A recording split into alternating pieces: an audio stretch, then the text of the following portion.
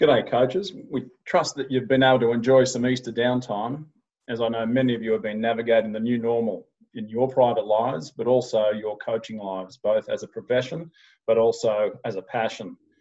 Recently, there's been an explosion in the ways athletes are keeping themselves ticking over, but also in the coach-athlete engagement and the delivery of ways to engage the squad in terms of keeping them active, but also beginning to map a course on how coaches can have them in a state of readiness as we move from the current distancing policies. And more importantly, maintaining that connection for their mental health. Today we have Adam Cable on the line, and he is the high performance coach at the Sydney Olympic Park Hub and coach of national team members Matthew Wilson and Brad Woodward. And discussing not only what he has employed with his swimmers during these times, but also as Adam comes from a really unique position as a physiotherapist, putting a real case forward that there are considerations that we as coaches should look at when planning, prescribing and supervising swimmers in activities remotely. So great to have you with us, Adam. Thanks for having me, Ron. Listen, mate, how has your role as a coach changed in this environment? Yeah, look, it's significantly different. Obviously, we don't have the 20 to 30 hours staring at the pool. But I always think about my coach effectiveness being measured by the amount of impact I have on the athletes, whether that be in the immediate session or to their swimming as a whole. And there's still a very big opportunity for us as coaches to have that impact. Obviously, it will vary from athlete to athlete, but having a lot of, I think this is about my fourth hour of meetings today, a lot of athlete meetings, team meetings with the performance team, squad meetings, doing a bit of supervision just to make sure they're safely executing some of the programs we've set. And we're doing a bit of squad Pilates, so the whole squad gets on Zoom.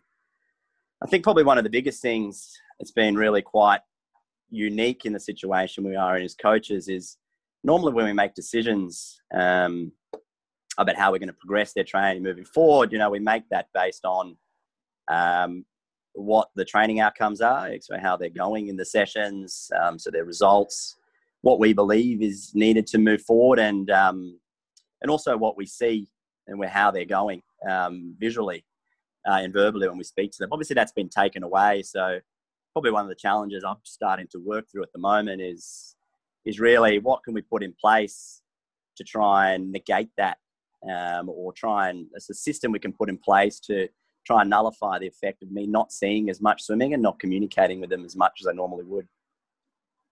Do you think you'll coach differently on the other side of this? Yeah, actually, it's a really good question. I think to a degree, yes. I think definitely the processes taking place will be different, probably maybe better, I would say, more streamlined in the way I work with the performance team.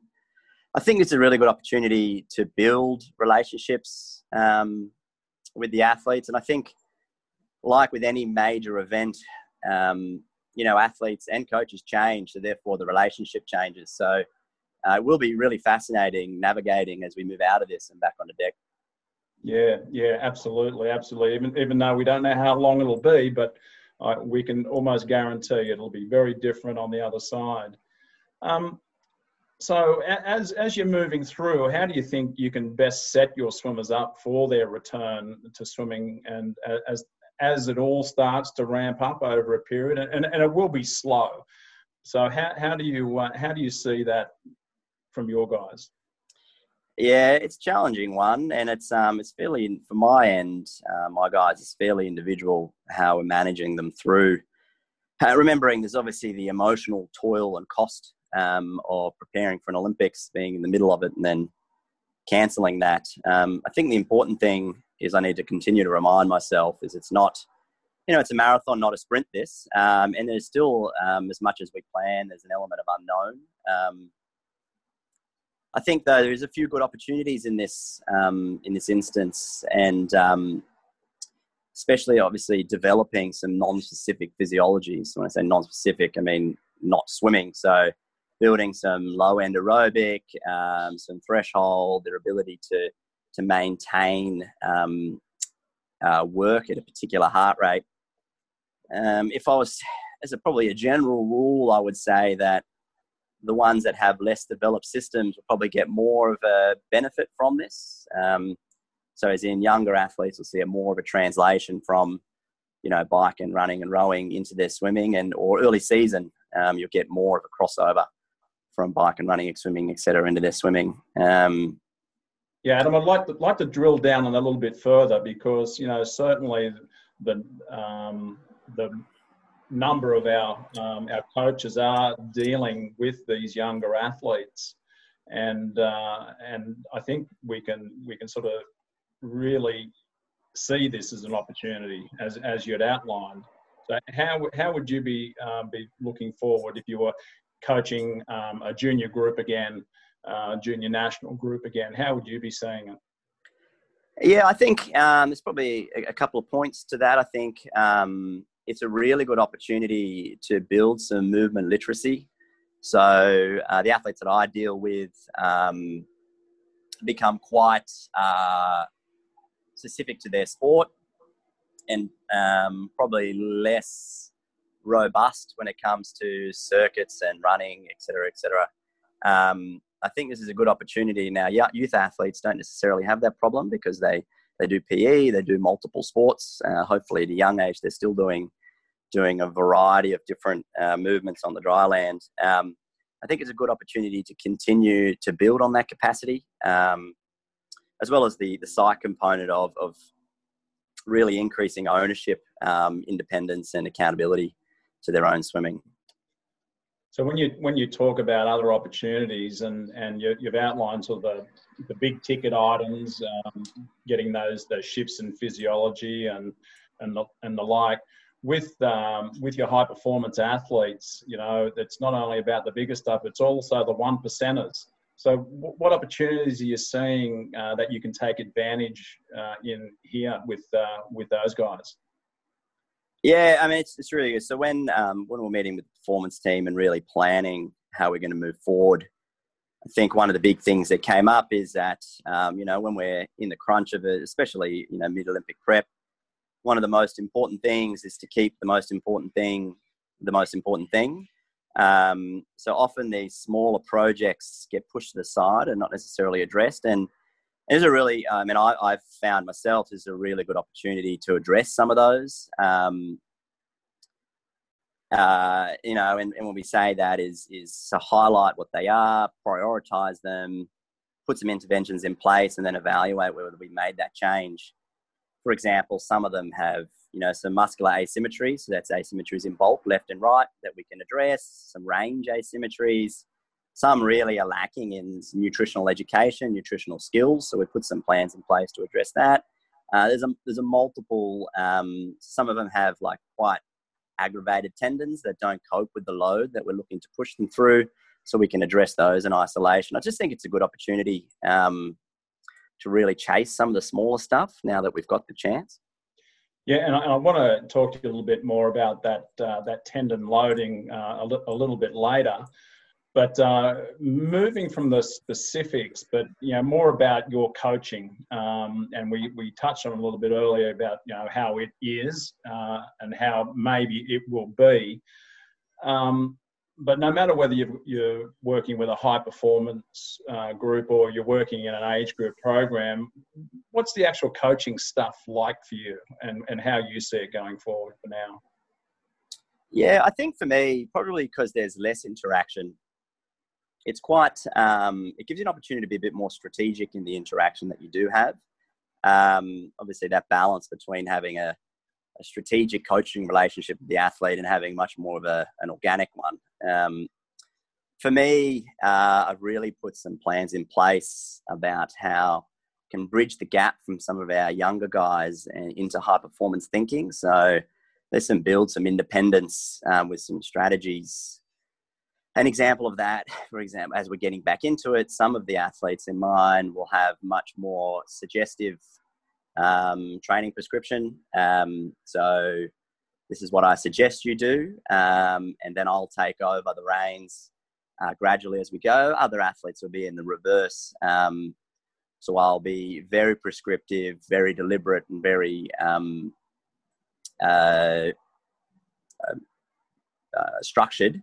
And then as we go, I'll give them the opportunity to have more say. And I just think that because you're probably communicating one-on-one more with the athletes than you are in a normal setting where you're coaching them as a group, it's a really good chance to individualize that. Yeah, I love that thinking, and I think certainly from there's not a lot of difference between how coaches will do it, but it really needs a planned approach nonetheless.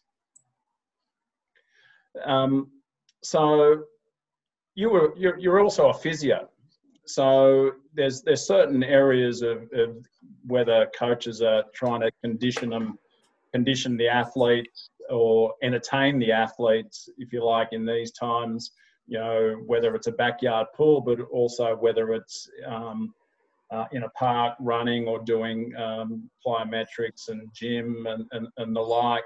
So you as a physio, what sort of advice do you have for coaches, and what are your views on running specifically? Yeah, running's a tough one. I think if I was to put my physio hat on alone, I would say never run a swimmer.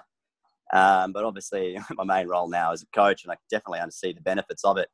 I think we just need to be very careful when prescribing running. One of the big things as coaches, we're not used to prescribing running we're not as skilled at prescribing running progressions as we are in swimming. I think the other thing, the big challenge is, really good running biomechanics requires an element of ankle and knee stiffness, whereas really good mechanics of swimming require really great range, great flexibility, great mobility in those joints. So depending on sporting background, genetic factors, etc., we need to be very careful when loading them in running. I think if they run regularly already as part of their training, that's not a problem with increasing it by a small percentage. I think if they're youth athletes and are running as part of PE and part of, they might play soccer on the weekends, again, not a problem. I would be hesitant with an unsupervised introduction of running if they haven't had a significant running history in the last 6 to 12 months. And I definitely would err on the side of caution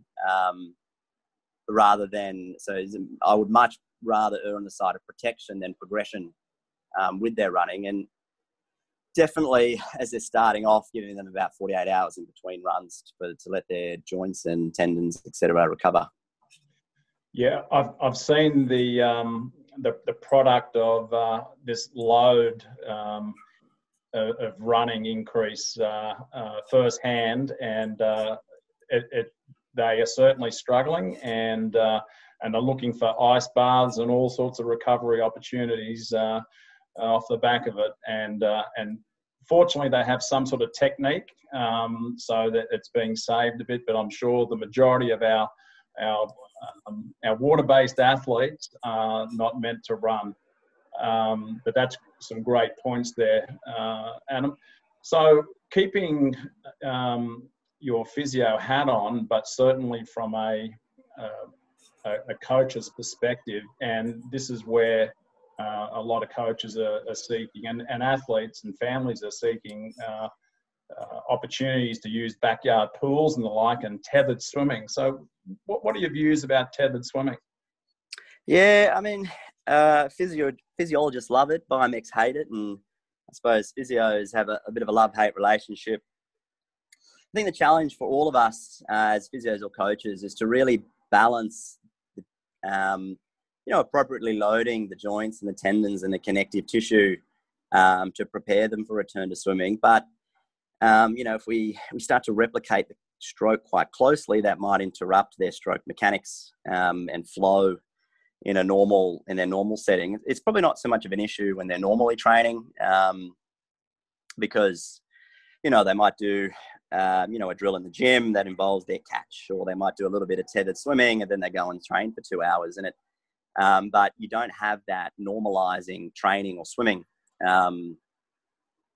in this setting. So I just think, I'm not saying it's right or wrong, we just need to be quite careful when prescribing it.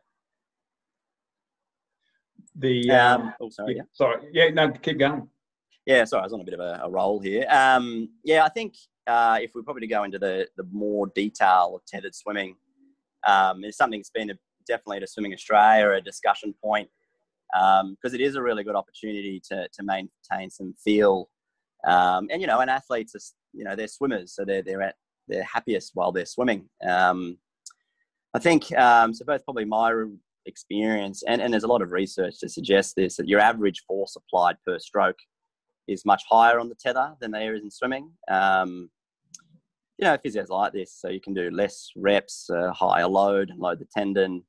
I think it makes it challenging for us as coaches to use it as a prescription tool, particularly because if you think about those really low drag athletes that swim with very low resistance, while the tethered swimming is going to be a much larger step up on load on their shoulders than those athletes that sit a little bit lower in the water and are used to applying big forces to get themselves through. The other thing probably impacting amount of resistance or load on the shoulders would be the amount of bounce or resistance on the band. A lot of freestyle backstrokers and especially high performance level really enjoy swimming on a rope, not so much they don't have any bounce and they can feel dead spots. Obviously, you can't do that for breaststroke and butterfly. I would say it's almost impossible. But remembering the amount of bounce or give the rope has or the bungee has really will have a huge determinant on how much load is applied per stroke. And then that really gives you a guide as a coach. It really should be a factor that you're taking into account with how much you're prescribing. From a technical point of view, if I just keep on a roll here, I find that in doing a fair bit of filming in the past, swimmers tend to catch a little deeper. I think this is just so they can get balance and they tend to finish their strokes a little bit earlier. From an injury point of view, obviously, the longer the moment arm, the greater the load of the shoulder. Those with quite stiff necks, when they're breathing in freestyle, they'll have to turn their head more to breathe because they don't have the bow to breathe in. So this may impact their stroke, but it also may load their neck a little bit more. So if I was prescribing swimming for those guys, I'd probably really mix up a fair bit of snorkel within it, just so I don't overload their neck. You want me to keep on rolling, Ronnie? Yeah, keep going. I'll keep on going. Because I know that this is something that you and Swimming Australia are working on a bit of a plan over the course of the next the number of weeks to be able to share this more widely and with not only the research but also some great underwater filming.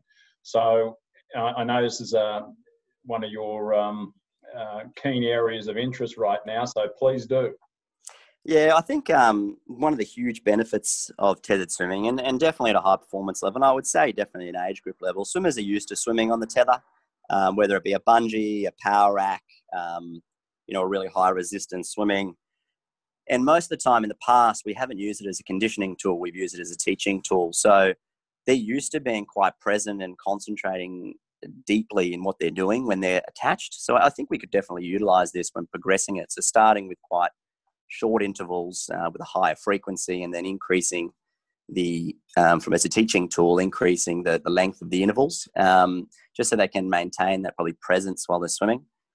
Personally, myself, I've probably weighed up the pros and cons, and I'll do mostly not necessarily conditioning on the tether from a swimming point of view, but just some drills, maintaining feel, maintaining timing, and do most of my conditioning on the tether, if it's an opportunity for some of them, kick. So it would be snorkel, board, freestyle, or on their back. And it sounds boring to the athletes, but it's no different to running on a treadmill. Will have probably minimal impact on their technique, and it can get some really good conditioning out of it. If I was to prescribe a session, I'd probably do it on stroke counts, X amount of strokes, 50 strokes, then 10 seconds rest or something like that, just so then I have to keep looking up at the time. And then you could work it out. So if, that average at that intensity, it might be a 3 out of 10, they would do 25 strokes per lap. That would be 50 strokes at that intensity would be about 100 meters, and you could probably work it out in your head. a little bit into as to how far relative to our normal frame of reference they're swimming. I think a good opportunity is for the athletes to throw a GoPro in the water and send it through to you, front on, side on, just so you can check their technique and check that they're not falling into some bad habits. Or the other opportunity is to put a bit of a mirror either on the bottom of the pool, like a stainless steel sheet from Bunnings, or in backstrokers above their head, and they can really self-monitor or self-regulate their own technique. And I guess like we're coming into winter now, and so if they're still looking at using backyard pools that don't have any heating and putting wetsuits on, that's going to put them in a different body position again. Yeah, I mean that's just another change.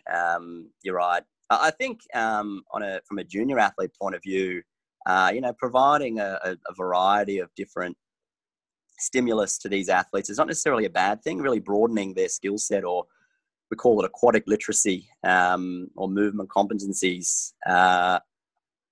But what I would do personally is not do too much of the same repetitive movement. So you might do some vertical kick, followed by some swim, followed by some lateral kick, followed by some backstroke, then freestyle, and really build your conditioning across multiple different ways, as opposed to going and swimming for 45 minutes with a technique that looks nothing like how you normally would swim. Because that brings us back to the point you made very early in that our younger swimmers do need that broad view and that broad look of any type of conditioning, and it doesn't necessarily need to be all of the same. So what would you say specifically for breaststrokers? Yeah, I mean, obviously this is a point of interest for me. If we talk about, tendon loading or joint or ligament loading around the hip and the knee in breaststroke's quite important. See, depending on the type of breaststroke you can do and the load that they're used to, this is quite a dangerous time. And I probably would recommend every coach gives this a lot of thought, how they're going to load them here. I think in my experience, when they're swimming with high resistance or tethered swimming, they tend to pull when they're recovering their kick and tend to recover a little bit wider because it's easy and they're not getting punished by increased resistance like they would do in normal swimming. And the other thing too, I feel, is that they really struggle to finish their kick, remembering that because you've just had your largest rate of propulsion, which means you're furthest away from the tether and you've got the highest resistance. So that last bit of your kick is quite challenging. So personally, I think I'm going to mix that up. So do some sculling, some drills, some feel, and then do a little bit of the loading, and just really a variety of vertical kick, wall kick, so that's facing against the wall deep in the water, vertical kick, horizontal kick, even a little bit of foot sculling, and really just making sure they're getting exposure to the water, exposure to the feeling, but not really interrupting their normal technique. Yeah, great. And I guess we'll look forward to a bit more on this in the near future, the work you're doing with Swimming Australia's Jess Cronies and Greg Shaw. You mentioned earlier you had meetings with your squad, both as a team and individually, and I guess coaches starting to begin to engage with their squads and the swimmers. What sort of planning and things that should they take into consideration when they're starting to engage with them, and what are the opportunities you see with both an individual approach but also a team approach? Yeah, I mean, it's a really good question. Obviously, I deal with athletes in a high performance setting, all of them over 18. So probably I don't have the considerations for those that are working in a school environment with regards to communication. And I know that there's a set of guidelines around that. I probably have the luxury of not having, although obviously within the safe sport framework, not having the restrictions of having to communicate in that regard. I think from my end, from an individual point of view, there's probably a few things to take into consideration, or things that I definitely do. I think communicating via video conference or phone, it's not a modality that these athletes are necessarily comfortable with. I've talked about in the past a lot that, athletes generally, a lot of young guys don't like talking on the phone. They have no experience talking on the phone. They would only ever talk to them on the phone to their mum or their grandma.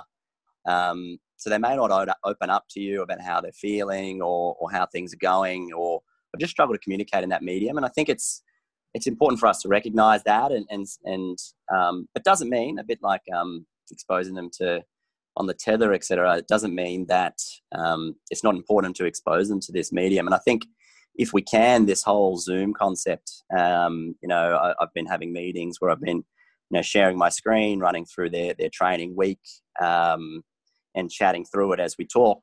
That's a really good, if we get them comfortable in that setting, it's a really good tool we can use when they're traveling on international teams. I think from an individual point of view, they'll be relying heavily on us for stability in their swimming when there is not a lot of certainty about timing and structure. And athletes, some athletes are very good at creating their own structure, and I think we're in a position to facilitate that. Other athletes will need a little bit of help. Now, whether you give them the structure, as in on Monday I want you to do this, on Monday afternoon I want you to do this, or you help them through that process.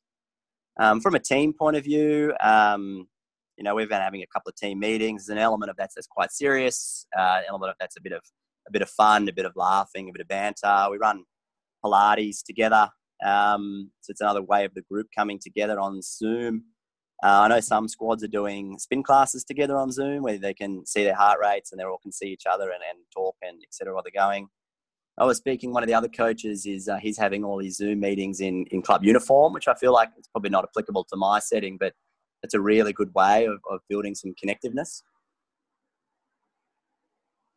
And there can be a lot of fun, as you said, a lot of banter that goes on in these meetings, as well as the serious stuff. So are you drilling down into the serious stuff? Like, are you sort of going around the grounds asking, how they are, so they can actually share in that open group? Yeah, I mean, it's a good question. Probably in my setting, I'm trying to keep it relatively low key at the moment. We've basically talked about building every week closer to becoming a high performance athlete again. Being mindful, this is going to be a very, very long Olympic year. They've already cut one short. But to give you a bit of an example, the last meeting we had, which was on Saturday night, we did go around the room, and they all had to say, firstly, what's one thing they did this week that they were really proud of? And then one thing this week that they could have done better, or they were a bit disappointed in themselves.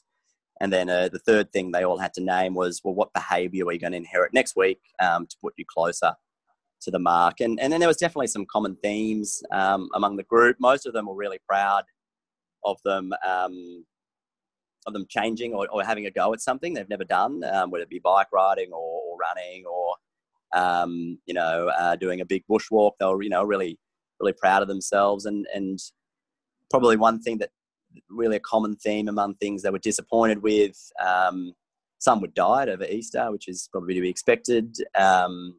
And really a lot of them felt like they were doing things ad hoc and wanted more structure. That's a really good coaching opportunity for that point in time for the group. We talked about creating weekly plans and things like that. Are you sensing within your team different leaders now popping up? Some that may not have been so evident in the training pool, but in this medium? Yeah, definitely. I think there's always the perception that in these settings, your faster swimmers are your leaders, and I think in some respects our sport lends itself to that, but often socially that's not the case. But definitely, I think this situation favours those with a little bit more life experience and a little bit more independence. So athletes that have been looking after themselves and really managing their own swimming and their own lives outside of like SOPAC for us, definitely huge advantage here. And socially, there's always the characters in the group that keep things lighthearted. Yeah, absolutely. Adam, this has been fantastic, and I'm sure coaches or whomever have been listening will have really taken something from it. And we certainly hope and trust that you and your family are staying well and safe, and all those that are listening. But it's probably also appropriate at the moment to remind coaches that all accredited coaches that are engaging their athletes remotely need to ensure they are current members of ASTA, registered with a member club, and also have the appropriate insurance coverage, that is professional indemnity and public liability insurance, and also have a current Safe Sport card. Additionally, if you're experiencing any difficulties, please contact Lifeline or Beyond Blue or any other like organisations for support.